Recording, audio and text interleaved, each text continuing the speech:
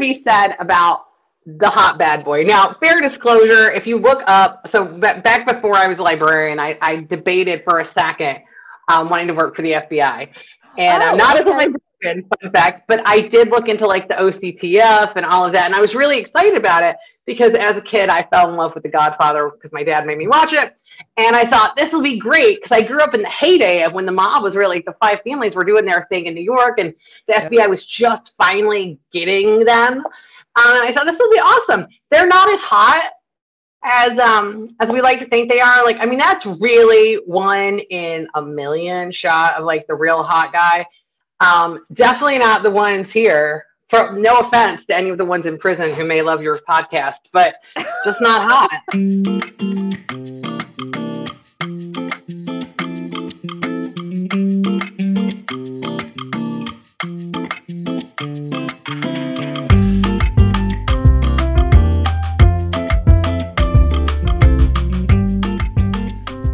Last year, I was an attending author at the Fall in Love New England Conference and sat in on romance author Mia Michelle's talk about writing BDSM and romance. I loved it so much that I sat in on a second panel she did the following day. Mia is whip smart and hilarious and not only writes about the BDSM lifestyle, but she also lives it. And I knew I had to have her on this podcast, and she said yes. For those that don't know Mia, I am thrilled to introduce her. For those that do, I hope you get more insight into what makes her brilliant writer brain tick and have some laughs along with us. Before we get to the interview, just a quick word from an affiliate. If you're an author, a book blogger, or do anything that requires an online presence to build a, for lack of a better word, brand, it's freaking hard. I get it. I knew I needed help figuring out a social strategy, and that's where a social curator came in. As a member of Social Curator, I have access to Jasmine Starr's approachable social strategies that are not overwhelming. Plus, there's a plethora of really gorgeous, bespoke images to choose from. So handy if you don't have access to stock pics, or also like they're kind of expensive, especially if you need to use a lot of them. Plus, with their latest update, they just added a draft section. It's an area for you to work on your social posts and keep them all in one place. You tag them by the date that they're supposed to post. There's even a way to archive. It's a great organizational tool, especially for people like me who are organizationally challenged. I love how Social Curator keeps innovating to make social media easier for all of us. And I am an affiliate, so if you want to check it out, visit elgreco.rocks/social to give it a whirl. Doing so through that link helps support this podcast. That's ellegreco.rocks/social. Now, let's get to the interview. Mia Michelle is the pen name of a suburban housewife and homeschooler. A Nashville native, her nonfiction work on yoga, religion, and alternative choices has been featured in the US and Europe. She enjoys running and is an avid racer, having participated in numerous 5Ks, half marathons, and marathons. In her spare time, she teaches yoga and enjoys nature walks with her children. She's a former librarian and lives in southeastern Pennsylvania with her family. Welcome, Mia, to Steam Scenes. Thank you so much for having me. I had to practice your first line for a few times because you calling yourself a housewife just kept making me laugh. I was like, I don't know if I'm going to get through this. I don't know if do they call somebody like big skirts with aprons and so fun fact, I do have some of those like 50s, 40s style dresses with the hoop skirt. And when I'm feeling especially housewifey, I'll put those on with sandals and get my apron and like walk around and cook. That's perfect. Cause I was like picturing like the big, like the hair and the bouffant and then maybe like a cigarette and a martini glass too, like that sort of quintessential 50s like kind of housewife. I was like, this is great. And also, okay. So background for listeners, how we met was at the Fall in Love New England Conference this past October. Was it October? It feels like a million years ago. Oh my God. It was my very first conference. So I was absolutely terrified, but it turned out to be really great. And so I happened to, they do these I don't know, panels or like workshops, I guess, during these conferences. Some conferences do them, some conferences don't. This one they did it, and you were doing talks on BDSM, and I was like, I want to sit in that room.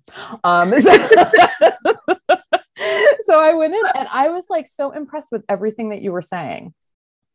Oh, thanks. Yeah, like I was like, oh my God, she has such smart things to say, and this is so great, and I want to talk to her. And then it seriously took me like a day to like work up the courage to like go and be like, oh, do my podcast. You know. I was fangirling so hard. You're so cute. And then I feel really awful because I got home and I am a mess. My housewifing leaves some to be desired. So I had all of my like conference stuff, and my 4-year-old decided that was an outstanding spot for her juice cup.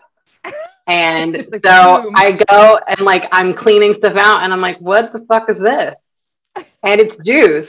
Like all over all my paperwork that I brought back from the conference, including your contact information.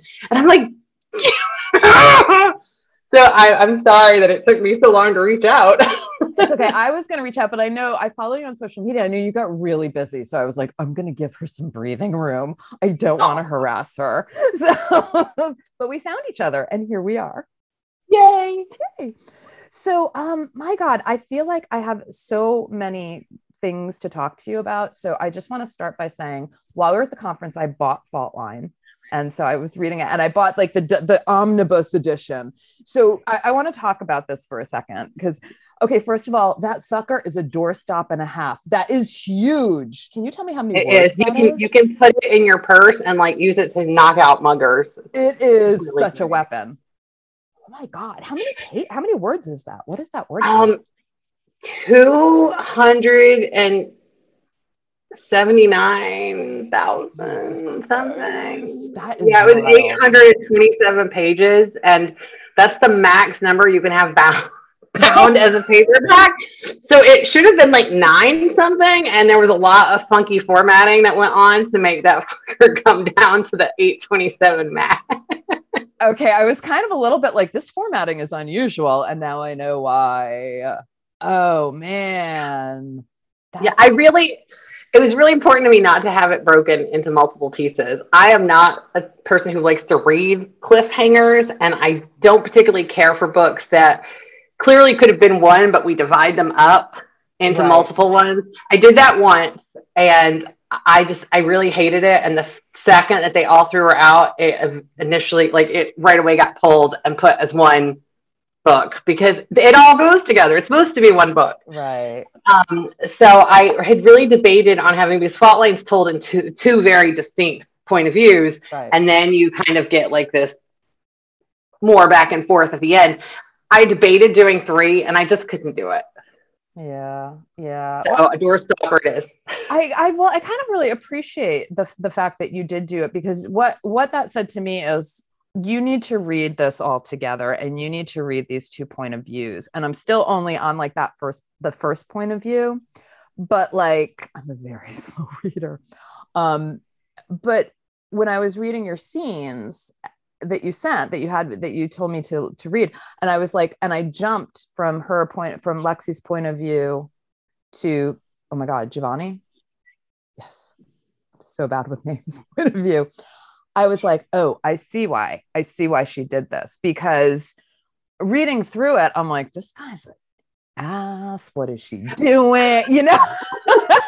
So it's so funny. So I'll have to tell you, since you're not in his point yet, every single person I know, every single one, hates his guts at chapter 16. So you have to tell me, like, no matter when you finish it, text me, call me, something, and tell me what you think of him.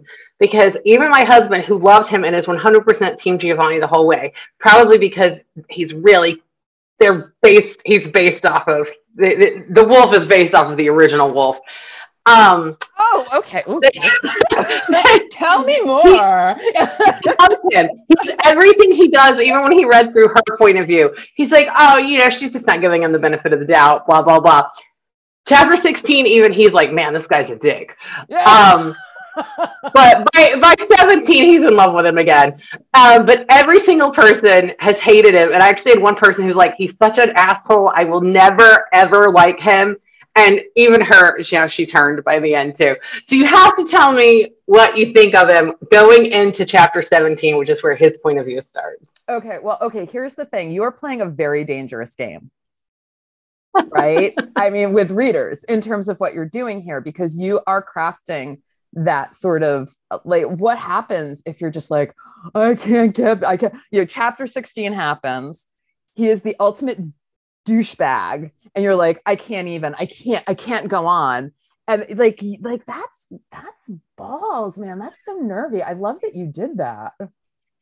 It's so funny because when I was actually working on another project, and every single time I left the office, my husband's like, man, you clearly don't want to be working on this project because you're such a bitch when you come out. Like, it's really not working well for you.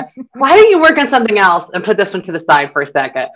And so I remember one day I'm sitting in there and I'm like, you know what? This is a depressing as hell project. I'm going to stop for a minute. And who's up there? Who wants to chat? And Giovanni starts talking. And yet when the book starts writing, it's her perspective. Right. And so I didn't have the benefit of any of him until I got closer to the end of her point of view, 14, 15-ish. But it was something that I had storyboarded out in like 2012. Wow. It was sitting in my computer as there was a file of like, hey, write this someday. But I had no names. I had no real background, just this real basic story. And then it wrote itself in a couple of weeks. Wow. All 300,000 words? Yeah, which is psycho. Like, I got up and I worked from 5 a.m. to 9 a.m. That was my window. And I wrote that and got the first draft to the editor in about 3 months. That's insane. Now, funny enough, the book right before that took 3 years and it's only 180,000 words. You like epics. I do.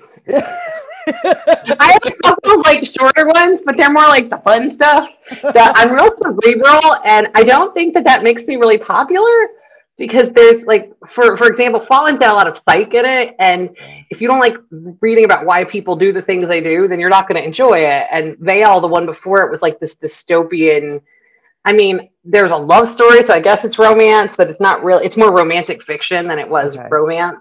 Okay. So yeah, I can't figure out what I like to write, so I just write it a bunch. Okay. And I like to think about it. Okay, that's totally. Hey, look, keep writing what you're writing because it's clearly working. So does that mean then Fault Line is your first mafia story? Because it is a mafia story. Like if we're throwing the genre tropes in, it's the mafia story. It is, and I'm a real bitch about that because it's mafia with a capital M. And if you know Jalen Autumn at all, she's one of my buddies, and we were chatting about how much it pisses us off when people refer to the mafia with a capital M and it's not the Italian or Sicilian versions, because the only proper capitalization comes with that one. We're too cerebral, man. True story. But I joke with my husband that I'm going to write one for every mafia because they're all so different. But he thinks that's lame. However, it did introduce him to Georgian wine. So, I mean, because the Georgian mafia has a story all storyboarded out, but I'm just too lazy. Okay. Offline, off mic, we're going to talk about this because I've just discovered Georgian wine for a story that I'm writing in my other life as a journalist. Where I live, there's a distributor here of Georgian wine, and she's the only distributor of Georgian wine here. Oh my God. And it's like the original, like everybody thinks the French have the sort of cornered the market on wine, but actually wine began in the Georgian region and it's been overlooked and because of wars and blah, blah. Like there's a wild history to Georgian wine. I'm coming over because I have to drive to New Jersey just to pick up this one vineyard of Georgian wine, which we love. It's the perfect accompaniment for appetizer night. It's a little sweet, a little dry, it's perfect. So, oh my God, you have a distributor. I'm jealous. I'm going to be driving over. Oh, yeah, sorry. So this is really fascinating that you're like, oh God, it's like we were meant to have this conversation. Okay, because Mafia is like super hot right now, just in terms of genres. And I've always been, and this is like the Italian girl in me going, I'm not gonna write Mafia. And then I find myself starting to cave. Well, I think there's something to be said about the hot bad boy. Now, fair disclosure, if you look up, so back before I was a librarian, I debated for a second wanting to work for the FBI. And I'm not as a librarian, fun fact, but I did look into like the OCTF and all of that. And I was really excited about it because as a kid, I fell in love with The Godfather because my dad made me watch it. And I thought this will be great because I grew up in the heyday of when the mob was really, the five families were doing their thing in New York and the FBI was just finally getting them. I thought this will be awesome. They're not as hot as we like to think they are. Like, I mean, that's really 1 in a million shot of like the real hot guy.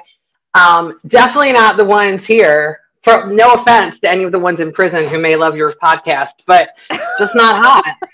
just not doing it for me. So I think the Giovannis of the world are few and far between. And my husband's joke is, he's like, what the hell's with these 25-year-old guys who own an empire? They do not. There's unless you're actually in Italy right now, and basically all these older guys are in prison or dead, and there are 16 and 17-year-old mafiosos, which is just sad to think about. You are not 25 and running daddy's empire. Like, that's not the way this works.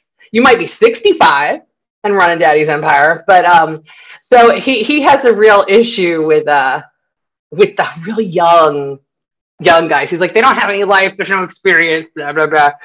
So I did my best by making Giovanni 38. I'm like, that's got to be close enough. And his dad's still in the picture, so see, he's not really running the show. He's not just like the head of the mob, right? Yeah. He's just like a capo.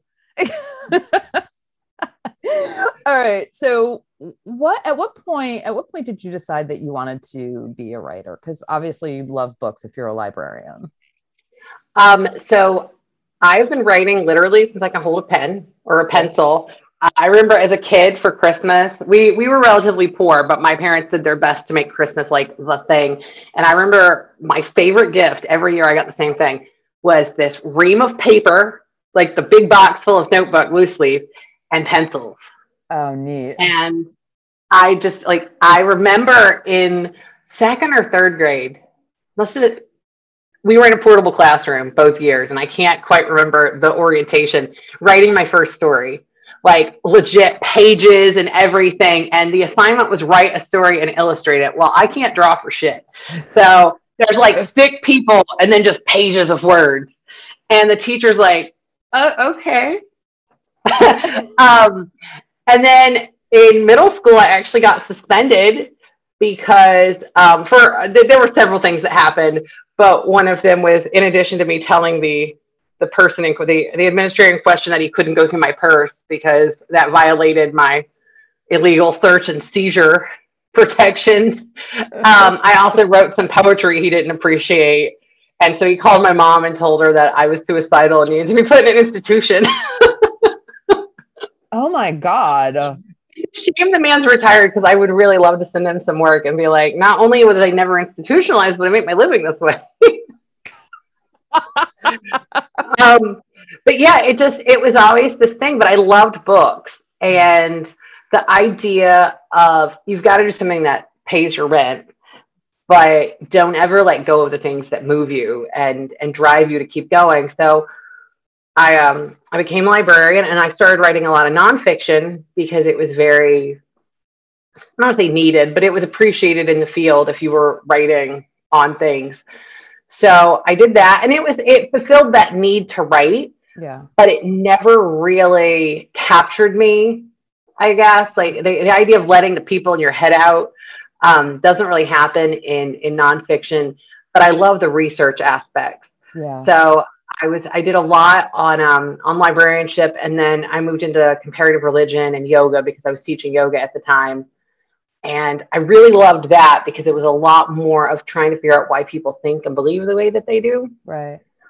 And then I started having kids, and there's not a whole lot to do once once you've got little people and nobody's sleeping. And so I'm talking to my best friend one day, and we would always go out for my birthday. And I'd been bitching and moaning about, when I was a librarian, some of these books that just circulated so heavily. And I'm like, it's trash, it's not real, blah, blah, blah. And she's like, you're just jealous because you couldn't write one of those. And I'm like, oh, game on, bitch. The gauntlet thrown. For fun and completely as a joke. I wrote Amnesty of the Heart, and it was basically every trope I could, like every 1980s romance novel that I could possibly pull in. I wanted to do that for this one book, and it cracked me up. And then I'm like, oh, it's actually not bad. And someone bought it, like a publisher. She's like, well, writing is only step one. You got to actually send it to someone. And I'm like, whatever. And this small publishing house bought it, and I'm like, shit. This is crazy. But shocker, it was the Greek shipping tycoon, because apparently, contrary to my husband's comments, all Greek men must be shipping tycoons. And the Irish journalist, I don't know where I got those backgrounds at all. That is amazing. And yeah, it was so much fun. It's actually an 8-book series, of which I've only published 2, and the 3rd one's almost done. It takes years for me to be able to sit and laugh myself through these, but they're like what your grandma would like to read. They're like the silhouettes of the 80s. Oh my God. I have to pick one. I have to pick that up because that's hilarious. Cause I just remember all of those 80s like Jackie Collins, Danielle Steele. I guess, I don't know if they're 70s or 80s at this point. It all kind of like molded into one. And then even going like a step further than that, like daytime soaps back then were so big. And I just remember there was always General Hospital was the thing. It was on right after school, run home. Yes, I watched it after school. Run home, put on General Hospital. Phil Donahue came on right after, or it was Oprah, depending on the year. And it was, and they had, the Cassadines were the Greek shipping magnates, right? And they were also they were also evil, but sexy. Yeah. Yeah, I mean, it really screws your head up. I mean, so the first romance novel I ever read was, I was sick and I had chicken pox. And the neighbor, who is this older woman, God love her, sent over books for me because my, latchkey kids, my mom was like, you're fine, you're breathing. I'll come back and check on you in a few hours. And she's like, oh, the neighbor sent over some books for you. And it was this big box. And it was all like these like cheesy romance novels. Nice. Like a kid to read. And the first one I read I still remember it. It was Lion of the Desert. Oh, this sounds great. Tell me more. It was like this little thin ass silhouette novel that was about a sheik. So immediately in my little kid head, all Arabic men must be these hot, rich sheiks. And what did he do? Oh, he was saving some oil tycoon's daughter because she'd been kidnapped. And of course they fall in love, and it ends as, but I'm like, wow. And you read it in like an hour and a half because they're literally like, yeah. So she sent me like a dozen of those, and then a couple of Sidney Sheldon books, who to this day I love reading. He actually, the whole like I Dream of Jeannie thing, like he was brilliant when it came to actually writing for a mass market, but his books are so underappreciated. I agree completely. Rage of Angels remains my favorite book. And TV movie. What is the one? Oh God, why can't I remember the name of it? It's the one. Michael Moretti is the bad guy. Fate is it? Gilbert do the made for TV movie. Okay. This is why it's so awesome to have your cell phone. I need to know. We might have to Google this. They think it's going to put librarians out of work. I'm that patron now who's like, it was a white book and I had some blue writing on it.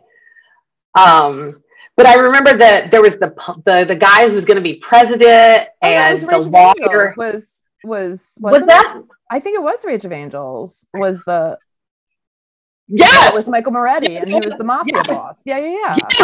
Loved that one so much. I know, me too. That and then the what is it? The Something Has Two Faces. There was one. He actually wrote two of them because he wasn't big on sequels, but he wrote one and it took place in like the 40s, and then he revisited it like a little later in the book. I just loved him so much.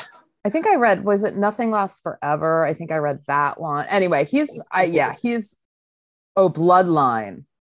Was it Bloodline? That was when I hit.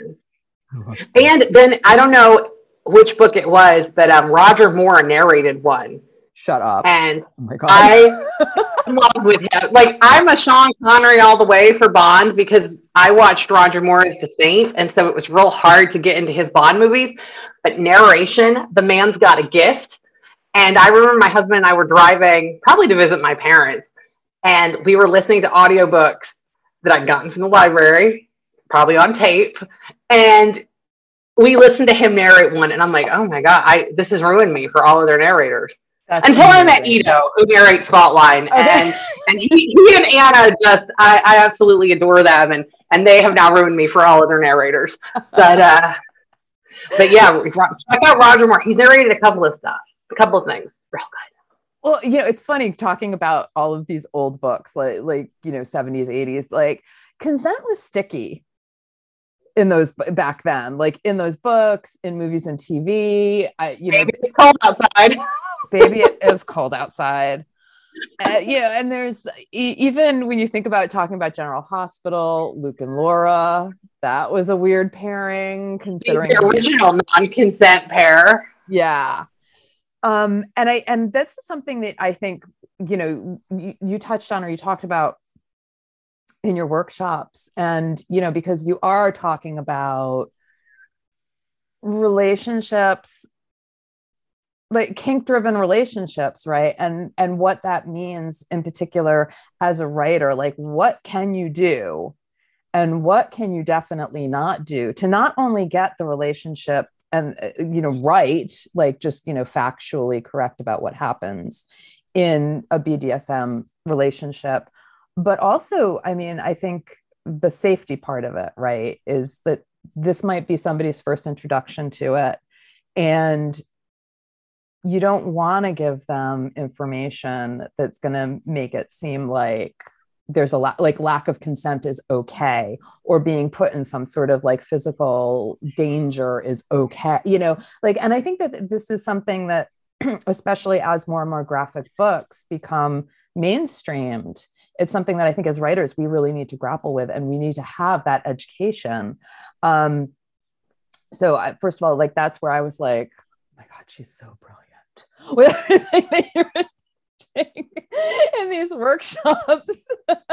It was all the Starbucks. It was the caffeine. Starbucks, yeah. but there was, and the way that you were able to distill it so that it was very clear and approachable, and definitely filled with humor, which made it fun. But these are like serious conversations, because there is an empowerment aspect to writing this sort of romance and reading this sort of romance, and also participating in that sort of play. But we don't talk about the personal preferences, because that's your personal preferences. But I'm just sort of saying, and there's just a whole, and there's also fields of study out there that, how to work through trauma using kink in your relationship, and how that moves you through a traumatic experience. And even I'm slowly coming to it, but the understanding that DubCon also serves a place there as well, where you work with dubious consent, and that can also serve as a healing from the trauma. So I don't know, I just feel like these are such big things that sort of either, like, we don't really talk about, I think, in the romance world as writers. And I think that we do, because I do think for a lot of girls, frankly, and younger women are coming to our books as they sort of come of age sexually.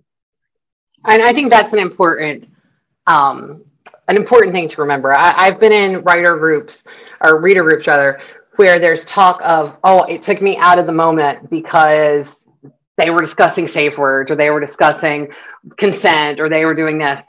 And I think that when we're presenting it as realistic fiction, then that's what's going to happen. You're going to be taken out of the moment. There's not a person who has engaged in kink of any type, but there hasn't been at least one moment or many that are real funny in retrospect or really help set the groundwork for things. And without those discussions and without that conversation, you cannot have a healthy kink-based relationship. And I think that in writing, because like as you said, this may be the first time that someone has come to a book and said, ooh, maybe this is what I'm looking for. That we kind of have an obligation. Now, that being said, fiction is fiction. Yes, everyone should do their due diligence and go and check out a nonfiction, or a fact-based book or visit a workshop to kind of get the real nuts and bolts of what's going on.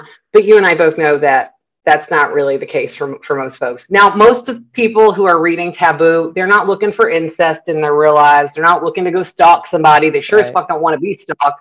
There is an element of release and just escapism to books. Right. And that's fine. I've got no shade to toss towards people who want to write or read that because we all have our escape mechanisms that we want to use.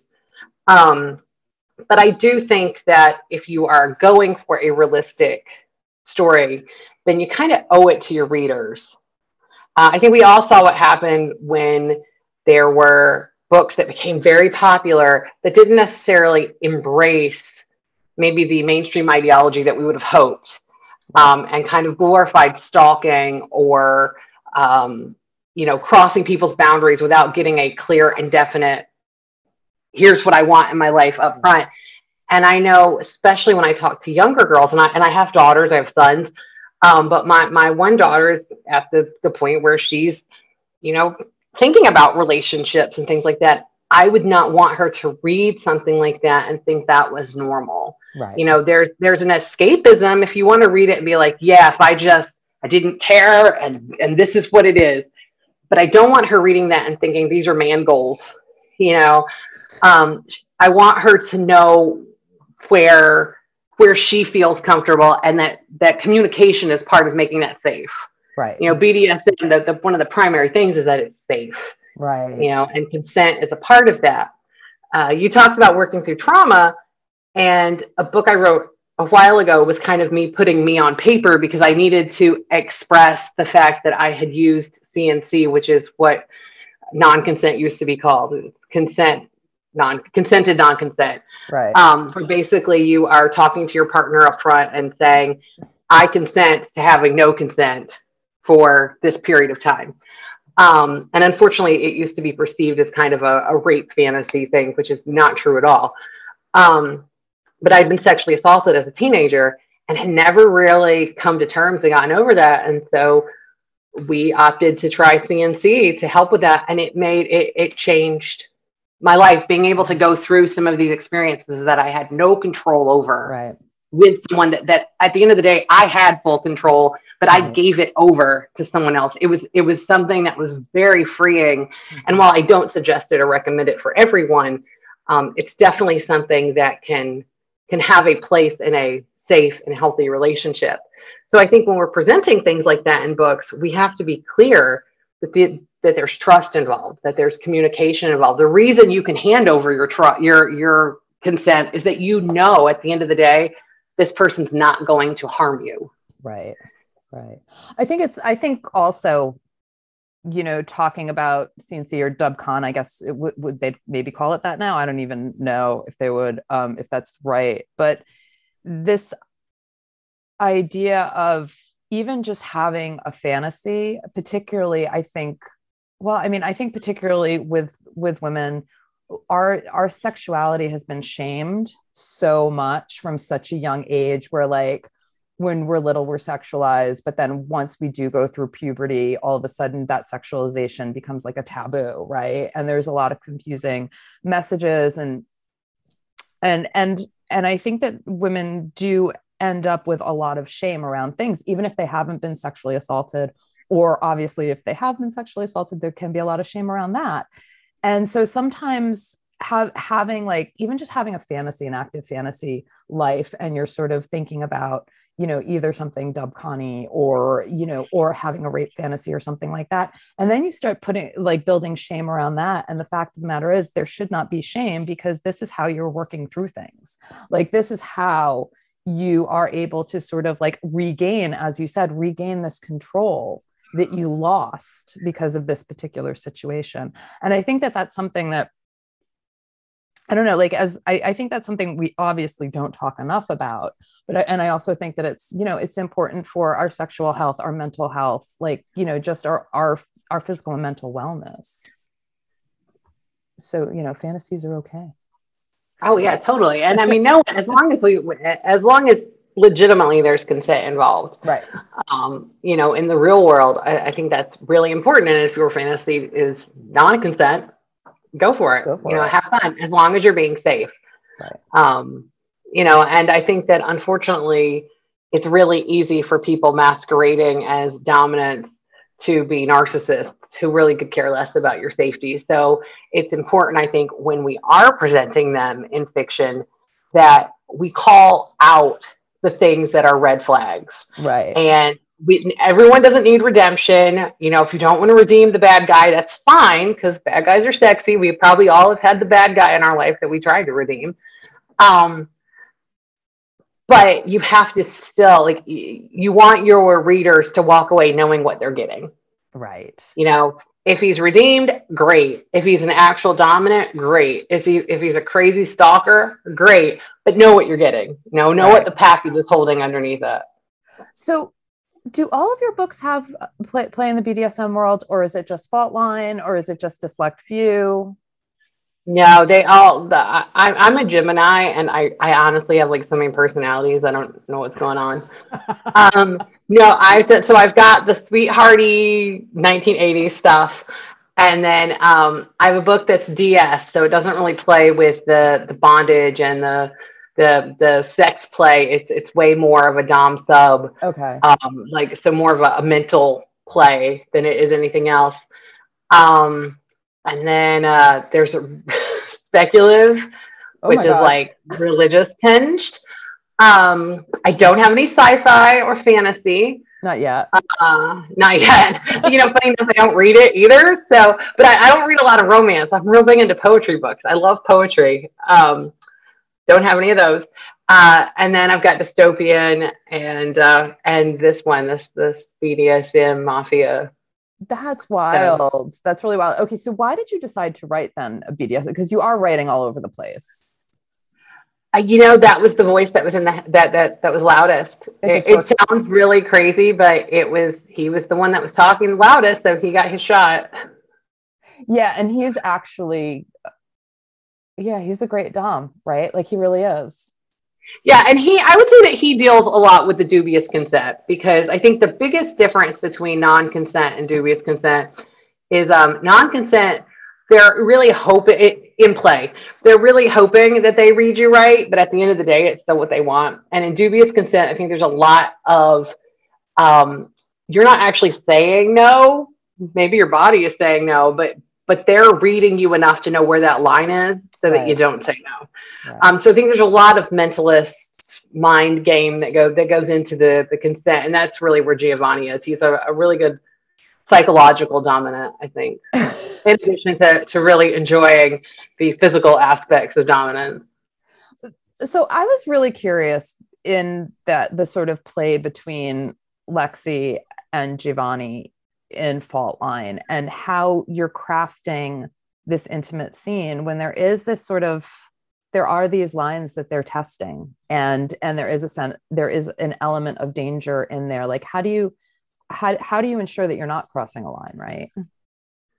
Oh God, I don't know that there's ever any real way to know you're not, because I had someone who read it and their comments were that they felt that there was no clear line and that it was crossed all the time. And how could I possibly feel like that was an acceptable representation? And then other people who read it and did not feel that way. I think for me, it becomes trying to put yourself into that person, and to feel what they are feeling. And you know where your own lines are. So if you can become this other person and almost method act yourself into them, you know who they are and what they would do and where their lines would be. And so there's actually the scene that we were talking about is there's a place where like she's not sure where her line is, but she knows where it is. Like the second she hits it, she knows where it is. Right. And you know, if he were to overstep that because he misread her, that's on him. That's not on her for being in the situation. I think that's one of the most important things about DS is that, you know, the responsibility on the play is always on the dominant. You know, it's not on the sub to red card. It's on the dom to know where the line is. And most of the dominants that I know that I have talked to, and they're really upset when they get red carded, not because they were told to stop, but because, damn it, they should have known. They should have known better. Is that something I think that comes with time? I mean, I think so. I most of the folks I know have been doing this for a long time. So, I mean, at one point we were all beginning. And so you're going to make mistakes. And God, even today you make mistakes. I mean, last when was it? Last year at some point, the Wolf got a new flogger and he was playing with it, which, I mean, come on, you don't play with these things. They actually meant to hurt. And he was kind of like flicking his wrist with it, and I was in front of him, and the intent was that he was going to flick it and it was going to hit me, and fine, but he misjudged where I was standing. So when he flicked it, it impacted, but then it wrapped the ends of it around, and I had this like mark around my neck, and it hurt like a mofo. Oh my God, this totally sounds like my husband with something. Screamed like a girl. Like I screamed like a child on a playground who'd scraped their knee. Like it was like, ah! I mean, it was awful. And he was like, oh my God, I'm so sorry. I mean, there's nothing sexy about that. Like it's a bad call. Yeah. And I mean, was I an idiot for standing there while he was playing with it? Yep. And was he an idiot for playing with a toy that isn't really a toy? Yep. Yep. I mean, you know, so there's some things that even age can't help. And then there's always going to be the stuff that happens that you cannot plan for. You know, everyone I know, Viv will laugh because she and I had this discussion on a chat once. The missing butt plug, where, I mean, it's not like you've not used these things before, and then all of a sudden that fucker's missing, and you're like, shit, I cannot go to the ER and be like, so doc, here's the situation. You know, this is not something that fits into a game that you're playing. Like, you now need your partner's legit help to find the missing accoutrement because you don't want to go to the hospital with that in there. You know, these are things that might not necessarily get put in the books, but they're going to happen in real life. And whether you've been doing it 2 years or 20 years, they're still going to happen. I mean, that's awesome. See, I told you I have no shame. I have zero shame. Well, there's an element, honestly, to like sometimes when I hear things like that, I'm like, oh, thank God, it's not just like you're just like, oh, it's not just me, okay. Like I remember listening to a rope guy, and he was talking about how he had learned how to tie up, and he does these beautiful knots. I mean, absolutely beautiful. And he told the story of how he was so proud and he was taking pictures, and he had inadvertently cut the circulation off in the rope bunny's hands. Like, she couldn't feel anything, and she didn't want to interrupt him because he was taking pictures. And finally she was like, dude, I can't feel my hands. I mean, you know, this is stuff that happens even when you've been doing this a while. Yeah. I mean, it's like, I'm sorry, but when you have, like, when you're having sex, you might fart. Like, right? Like, I mean, it's just like, or the queefing. I mean, like if air gets in there, dude, it's got to come out. And there's nothing wrong with this. It's just like when you got to paddle, sometimes that fucker goes a little too low, and you're like, the hell, dude, really? Like, you know, it's gonna take you right out of the scene, but it happened. Would you write that? Or do you Hell think that's no. too much? Right? I mean, right, because there is that. Like we're writing a fantasy and we want, but at the same time, sometimes I'm like, you know what? I really kind of like it when it breaks and you're like, oh, we just fell off the bed. Or because this stuff happens, right? Like this shit happens. And I do think My husband broke a cell phone on my ass. I mean, we learned right away that you don't sync with the cell phones. I mean, this is not appropriate use. Now we got to buy a new one. I often go back and forth. I think it'd be funny to write like the middle-aged couple that have been doing this for 25 years what they do in their life. And then they're like, oh shit, the kids walked into the kitchen while we were in the middle of banging. Get your pants up, but then I'm like, if I read that, I'd be so mortified. And one day my kids would read it and they'd be like, oh my God, I remember this. I need counseling. That memory has been taken from me. But yeah, I think that the dynamic changes when you have a family. It changes when you get comfortable. And like you said, sometimes you're in the middle of doing the deed and something biological happens and you're like, oops. Or sometimes you're in the middle of a great screw and you come and you don't mean to. Yeah. And everything stops.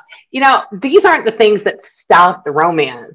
They're the real parts. Yeah. And we've all been there, but I think on some level, unless it's rom-com, no one's reading the BDSM fantasy to get the real stuff. They don't necessarily want to know that there's lube on the counter or that, you had to bandage up your nipple because the nipple clamp was too tight and you cut into the skin and now you need to run out to the store for lanolin. I mean, not that that's a true story or anything.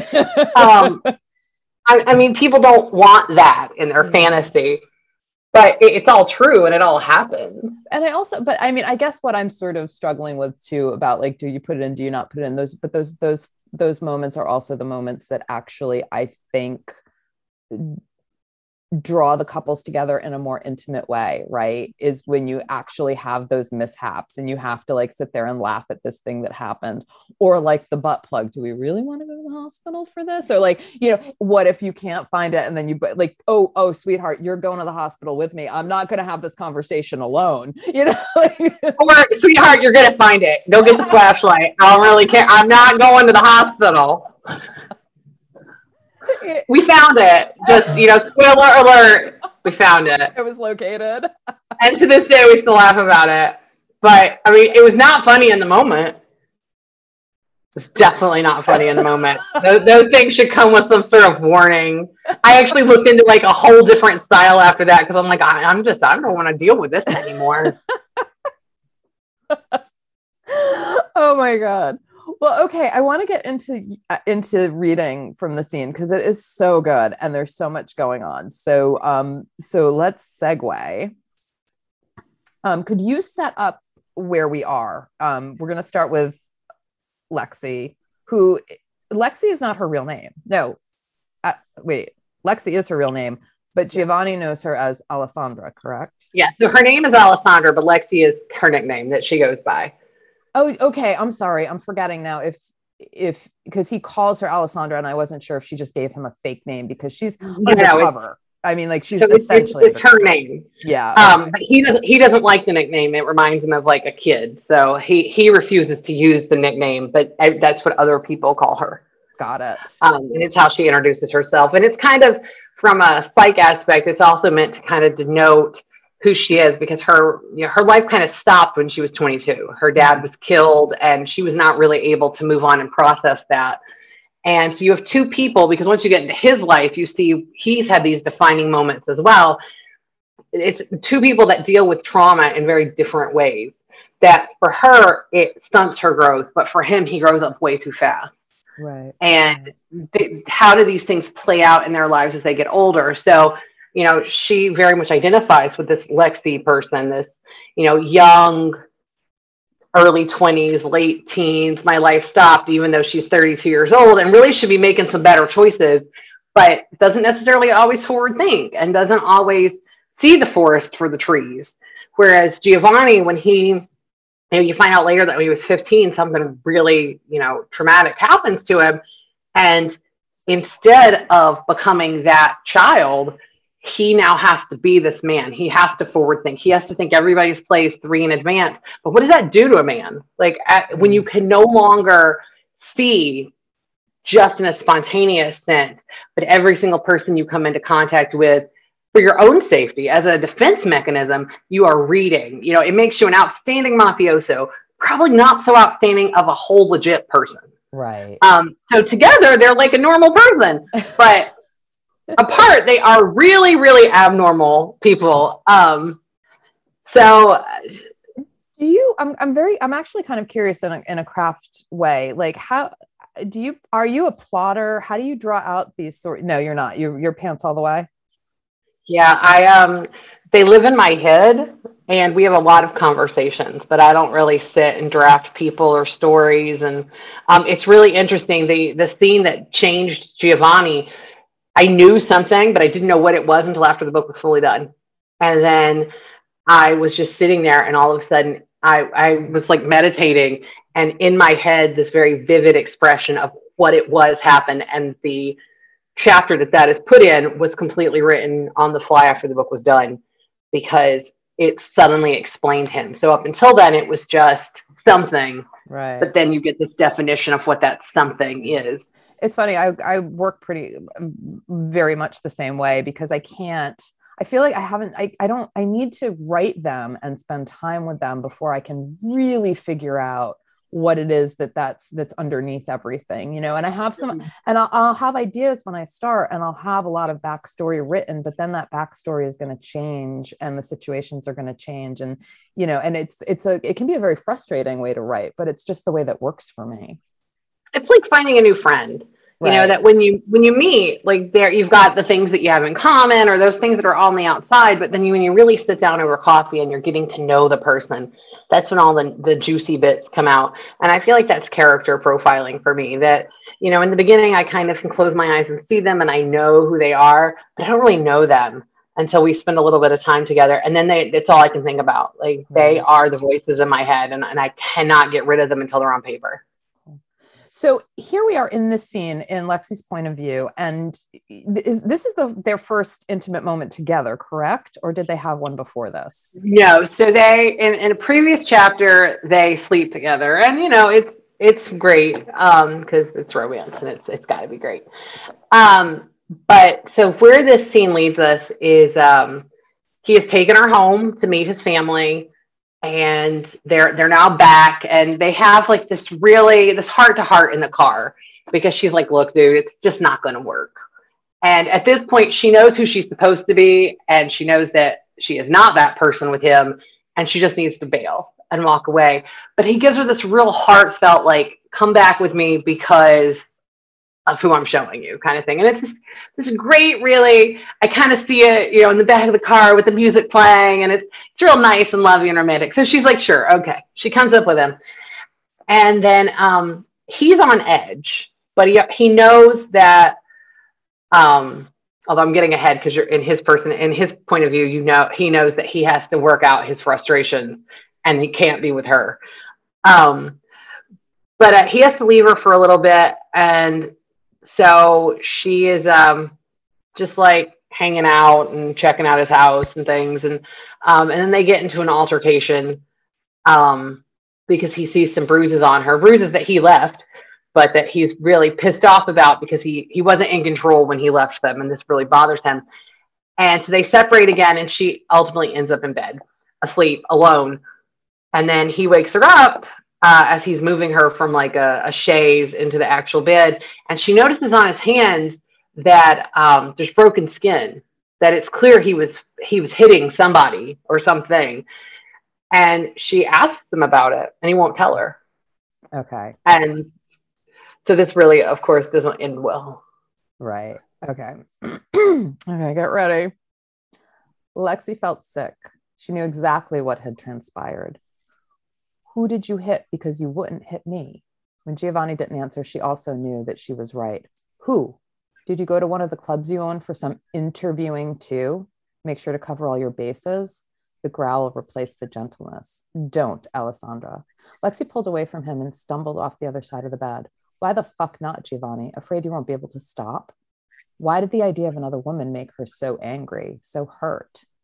She had forgotten that was why. Giovanni had made her forget that this was just an assignment and that there was no reason for her to give a damn. He had convinced her to see him, and Lexi had decided to ignore everything she knew. Being here in this position, again, was her fault. Caring about him and letting him hurt her was her penance for her stupid heart. Let him fuck and beat the hell out of every woman this side of New Jersey. She didn't care.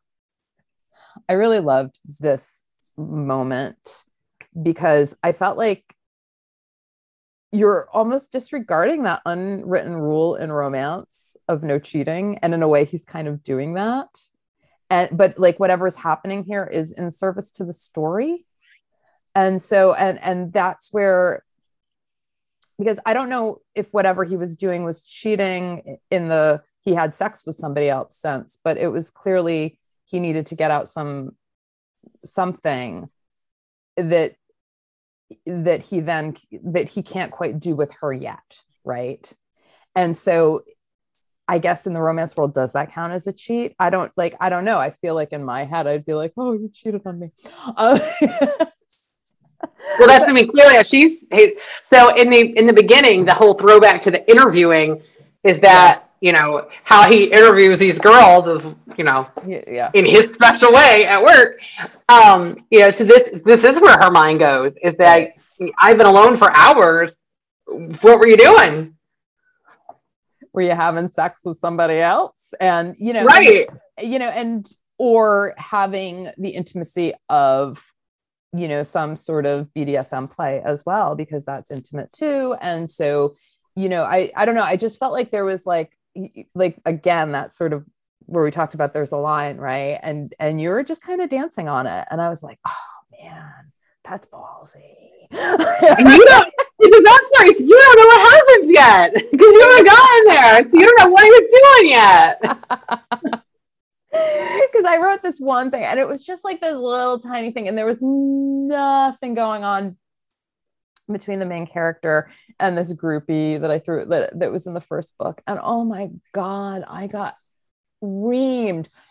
There was cheating in this book. I'm like, there was no cheating. He didn't have sex with her. It was just it was like, you know, you assume they're going to have sex, but that actually never happened. And so like, that doesn't count. That wasn't cheating. He was just being like a groupie on tour. Like what? Anyway, I was like, what's she doing here? I was just like, that's ballsy. I love it. Okay. So we're going to really get into it. This is a long one, so buckle in.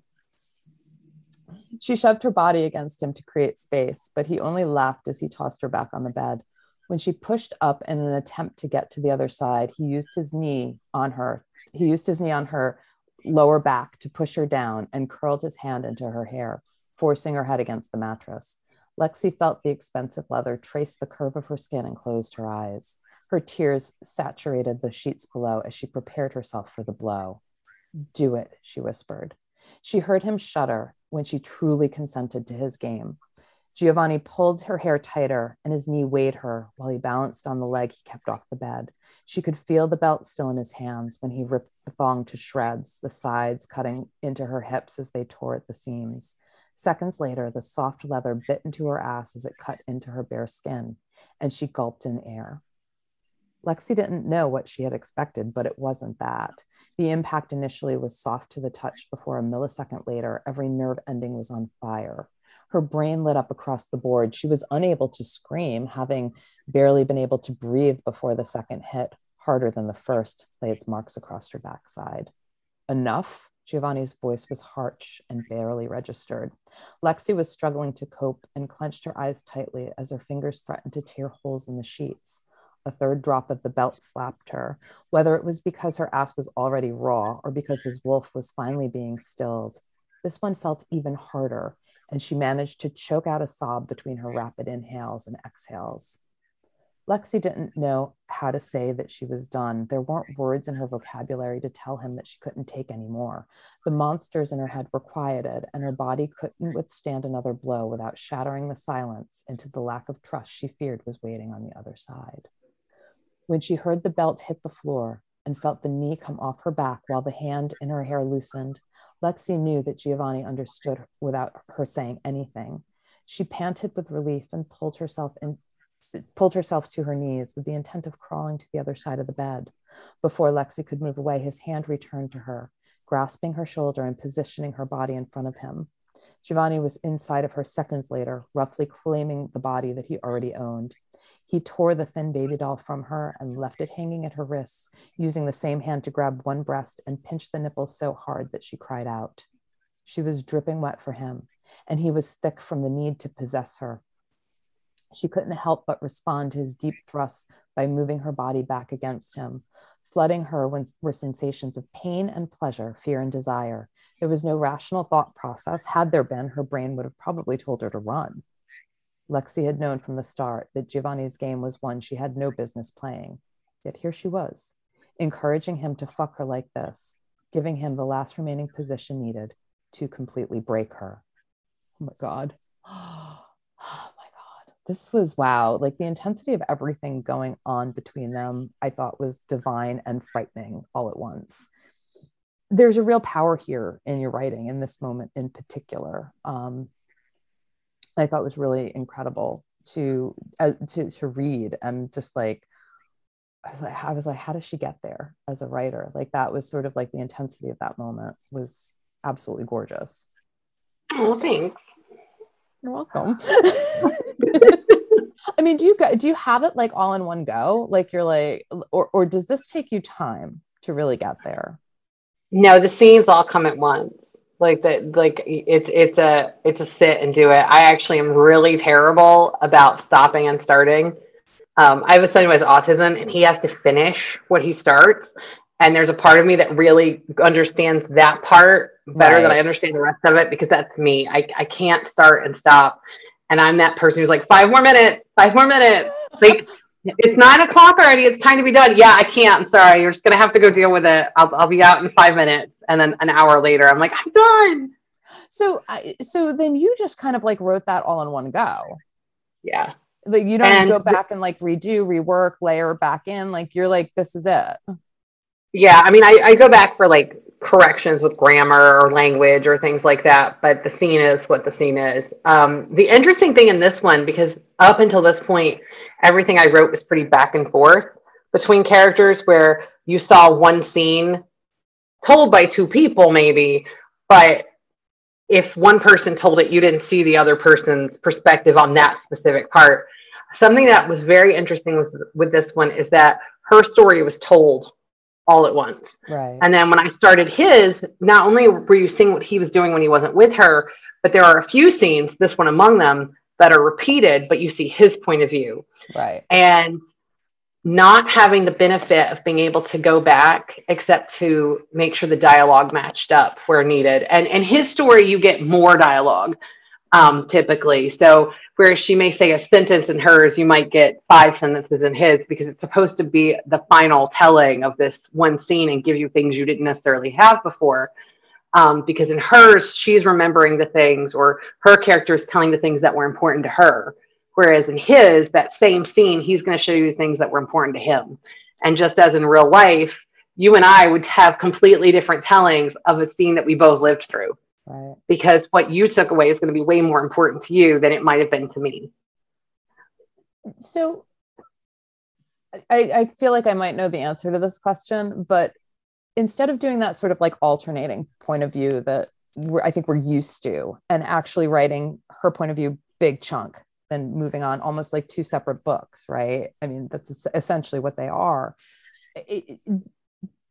Did you set out to do that? Was this a conscious thing, or this is just how the story presented itself? No, I actually thought that I would start writing hers, and then he would start talking, and I'd get some benefit of him. And that's not how it rolled at all. Like, he started the talking in my head, and then when it was like, all right, let's get it started, it was her voice, and it was only her voice. And so there was no, like, I was living it with her. I hated his guts too when I got to 16, because I'm like, how the fuck can this guy ever redeem himself? Like, he's an awful human being. What is wrong with me that this guy is in my head? And then I expected at the end of 16 that I would keep hearing what she was going through, and instead it stopped. It completely stopped. And all of a sudden she's silent and he's talking. And I'm like, what? I don't understand. Oh my God. And then I got his benefit. And then as I'm sitting there, and living his life, it's like, holy shit, like this is why X happened. Oh, this is what he was doing while she was doing that. And it was like a completely new story. So other than going back to make sure, like when a scene was finished, like, oh, this is exactly how that sentence was worded. I need to make sure that that matches. Um, it was like two completely separate entities. And it did not change until they both get up to that part where 16 ends for her, when he meets her at that point.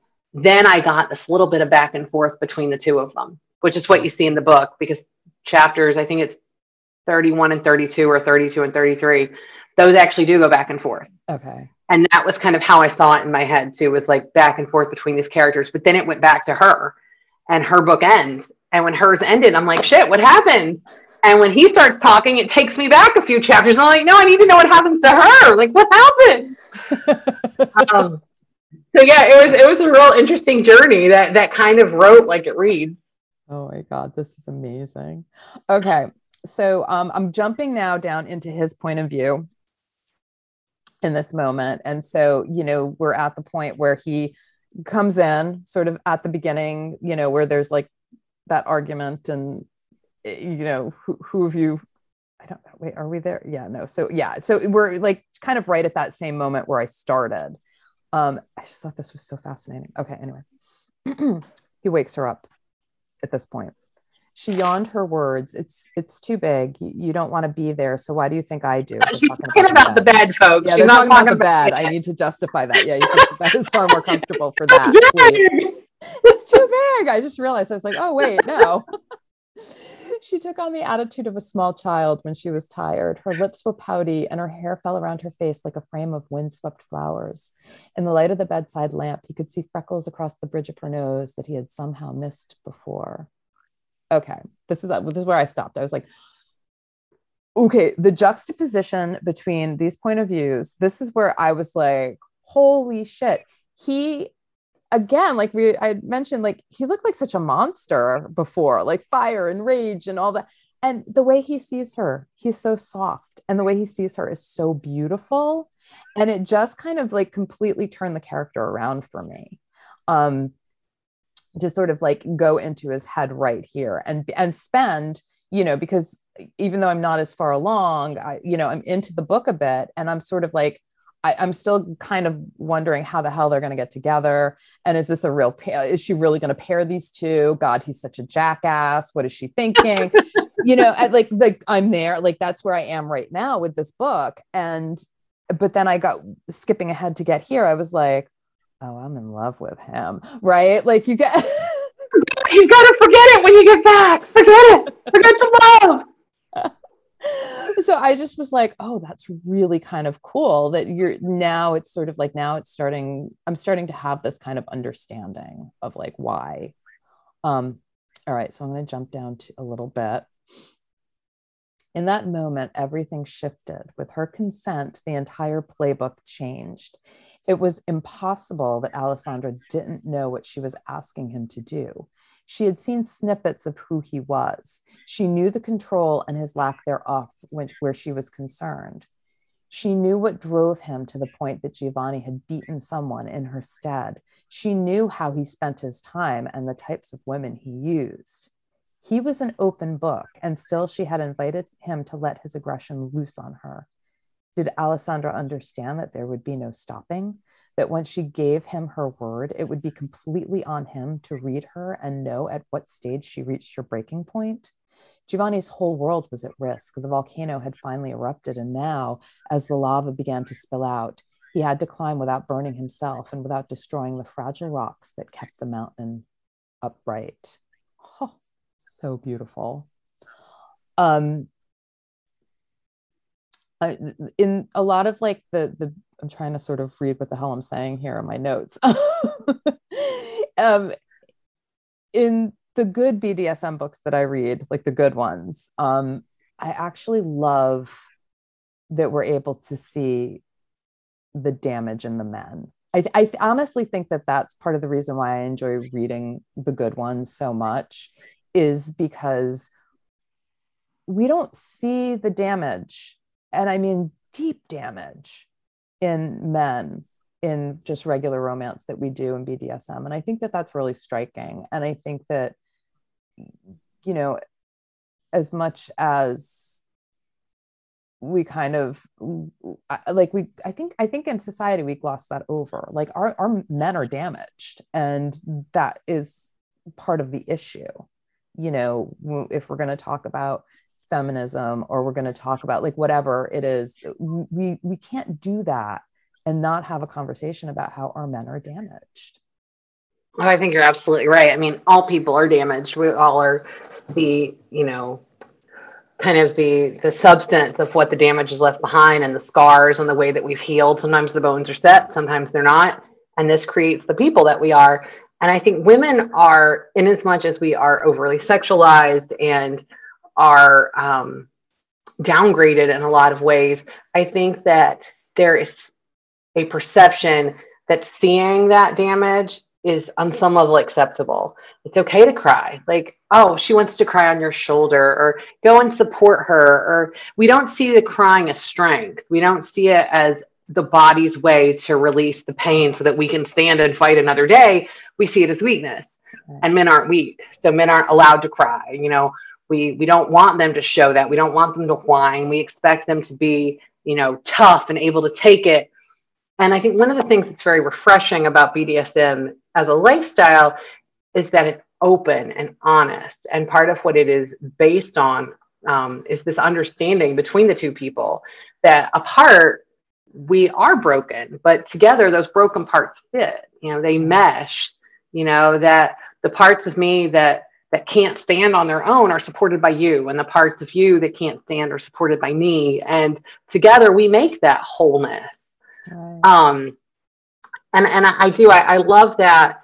I think typically in romance novels, we see the men as needing to be redeemed, but we're not really exposed to the brokenness inside. We're exposed to however they're exporting it, that maybe right. He's a womanizer, or he's a jerk, or whatever, but we're not trying to fix the person within. We just want him to export himself as something that's easier to read, and that makes him more of the hero that we just knew he was.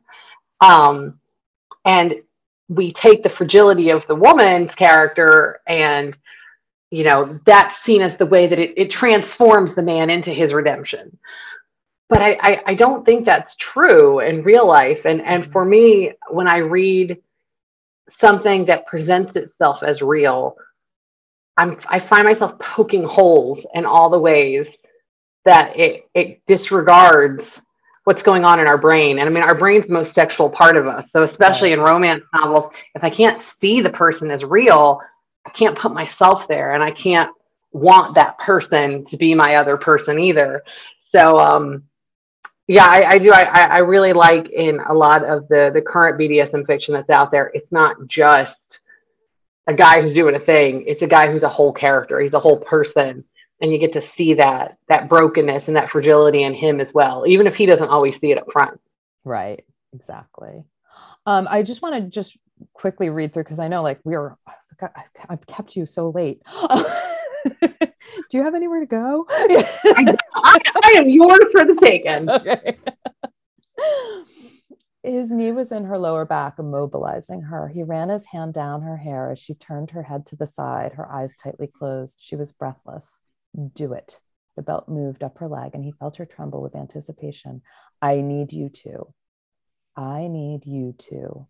It didn't matter. He had a file identifying her as a federal agent. It didn't matter that she had tried to lie to him.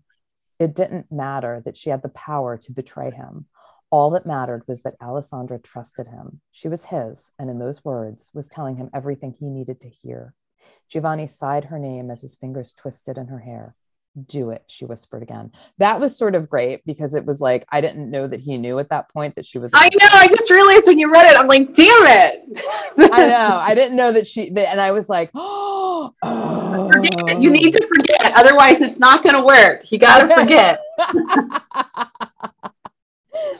Part of what I think would never allow the book to work as that back and forth is the reader isn't supposed to know when he finds out who she is until she finds out that he knows who she is. Okay. All right. And so you got to forget that he knows this early in. Okay. But I mean, it was, look, I am the person, and I'm loathed for this. I will read the last page. Scandal. I know. Scandal. I flip to the end of the book and I read. I do, and it's terrible. But yes. So I'm fine with that spoiler, but everybody else, spoiler alert. I like to read what's going on in TV series before I've seen the actual part, because I need to know A, if they broke away from the book, and B, how much my heart has to take before I get to the episode. So I feel ya. I'm always reading the end first. I'm like, I know, but I do. So I'm not the one to spoil it, because then people give me a spoiler and that'll actually make me more excited to go, see the thing. So I'm good with spoilers. Okay. Where are we? He thought he might further ruin his pants from his earlier boxing match as his erection tried to break through the zipper. After the second hit, Alessandra deeply inhaled, and he thought she might ask for mercy. Instead, she curled her fingers into the sheets that were beneath her, and Giovanni answered her body with a third and final slap that stilled every bit of need to punish her earlier miscalculations. His disciplinarian quieted while his sexual aggression still raged, and he dropped the belt to the floor. Alessandra, too, had managed to find her needs filled. Her body no longer begged for his correction as her posture unconsciously changed. She dropped her stomach lower, her head bowed into the mattress. When he let her go, she pulled herself to kneeling. In that brief moment, he saw Alessandra fully submissive before him, and the desire that overwhelmed him was complete. Okay, so just one last little bit. His father had been wrong. It wasn't losing Alessandra that was the danger. It was loving her. Oh my God. Giovanni was upended, and the world that had existed only a week before was annihilated by Cupid's arrow cracking open a heart that was better left alone. This love was all-encompassing. It was torture made bliss.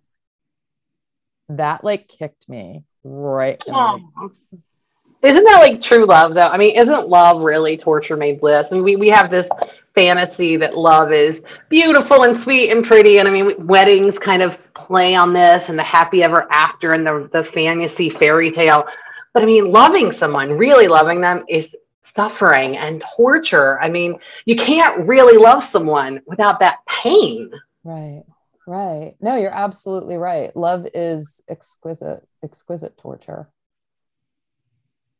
This is so beautiful. Thank you for sharing that scene, even with the spoilers. It's one of my favorites. I'm not usually a fan of picking out a sex scene as a favorite, but I like especially reading them next to each other, the difference in how they're both approaching the exact same moment. Yes. Yeah.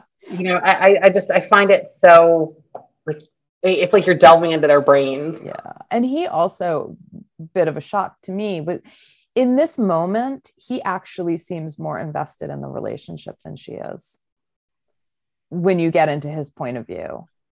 And that to me was sort of the shocker, because in her point of view, it was like, I couldn't, is he invested? Is this a kink thing for him? Is she just a lay? Is this just a sexual thing?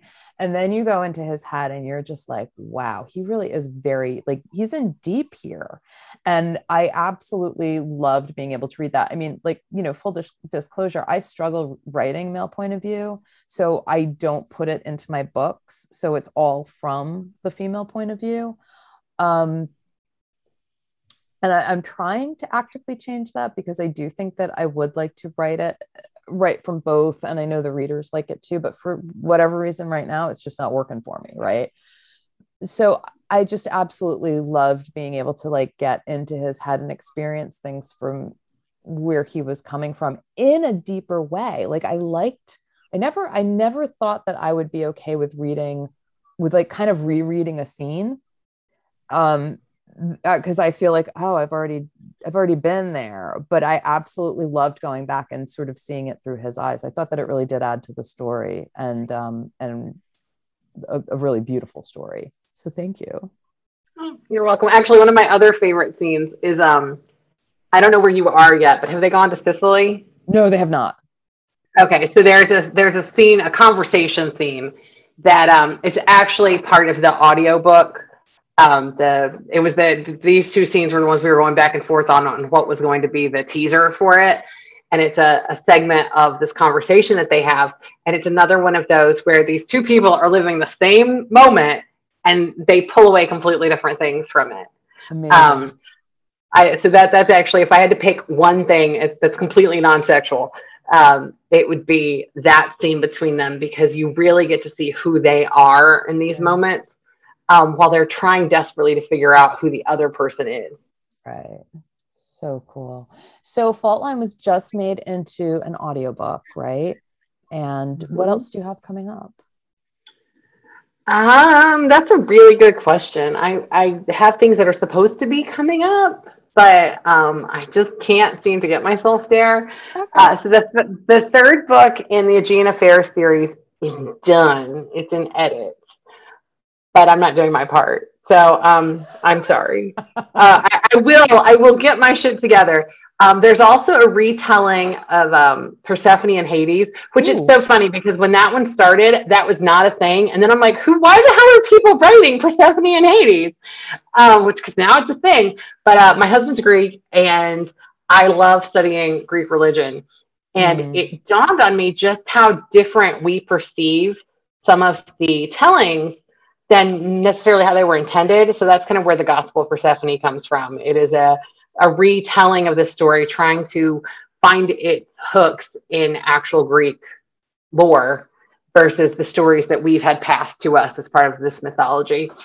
And then I've got my Georgian one that's like 60 pages in, but it's disturbing me. So I can't quite get there. And then nonfiction stuff. So I do some BDSM nonfiction work. And so I've got a few pieces there. And honestly, as terrible as this may sound, I've got a religious book that should be out by the end of the year under a different name. Amazing. And that's nonfiction as well. Mm-hmm. Okay, cool. And I mean, just really quickly, I did want to point, because I thought that this was really cool. Your nonfiction around BDSM is you have these love letter prompts, a book of love letter prompts, which I just was like, that's so cool. I love a good love letter. Sexting does not count, by the way. Yes, very true. And I don't think we write them anymore. And I kind of love that you have this book out there that like prompts people to write love letters. I was like, this is great. So my husband and I went to a military school, and initially we were not allowed to be together, even though we were married. And so we used to write love letters to each other and drop them in. So he would walk by my window at night and I would drop a love letter out the window. And then he would reciprocate by shoving one in my mailbox at school. And so I would have these, and I have an entire binder full of love letters. And then he leaves me a love note by my coffee maker, or he'll shove it, in my bag or something so that I'll find it randomly through the day. And I write him love notes in his lunches that I pack. So it's just a way to kind of keep, and some of them are dirty. Some of them are like glorified sexting, but some of them are really these deep, powerful moments that you don't need to wait for an anniversary or a birthday or some made up holiday to stick them in a card. You can cut off a little sheet of paper from your grocery list and write something in there. So I agree with you. I think there's a lost art to the love letter. And because our minds are such sexual beings, I think there is this distance making the heart grow fonder when you're reading a note. So there are two books that are one from the dominant or the male perspective and one from the female perspective. And then accountability books for folks exploring DS, because that tends to be that communication is something that's learned over time and tends to be really difficult to get into in the beginning. Mia, this was awesome. Thank you so much for doing this. Where can people find you on the internet? Like where's your favorite place to hang out? So I'm a slacker and I suck at self-promotion. So, you will find me if I'm there. I do always respond though. So I am on Facebook at Mia Michelle Books and Instagram at Mia Michelle Author. And I'm Michelle with one L. That's legit how my mom spelled it. I'm not sure why. It is a boy's name. I understand. And then miamichelle.com. So and you can always pick us up there. I will have those links in the show notes as well. So Mia, thank you so much for doing this. Thanks for having me. This was great. Anytime.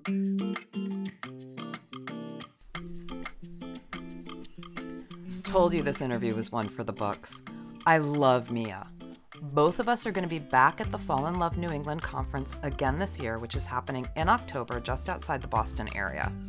If you feel like doing some leaf peeping and hanging out with a bunch of cool-ass women, come check us out. If you enjoyed this episode, please consider leaving a review or rating on Apple Podcasts or Spotify. Just like with books, reviews on podcasts matter and help with visibility. I'd also love it if you give it a 5-star rating, just saying. As always, you can find me on Instagram at Grecolina Writes or hit me up on my website, lgreco.rocks. Next time, Evie Alexander is on the steam seat. She is super fun, so keep an eye out for that episode. Thanks for listening.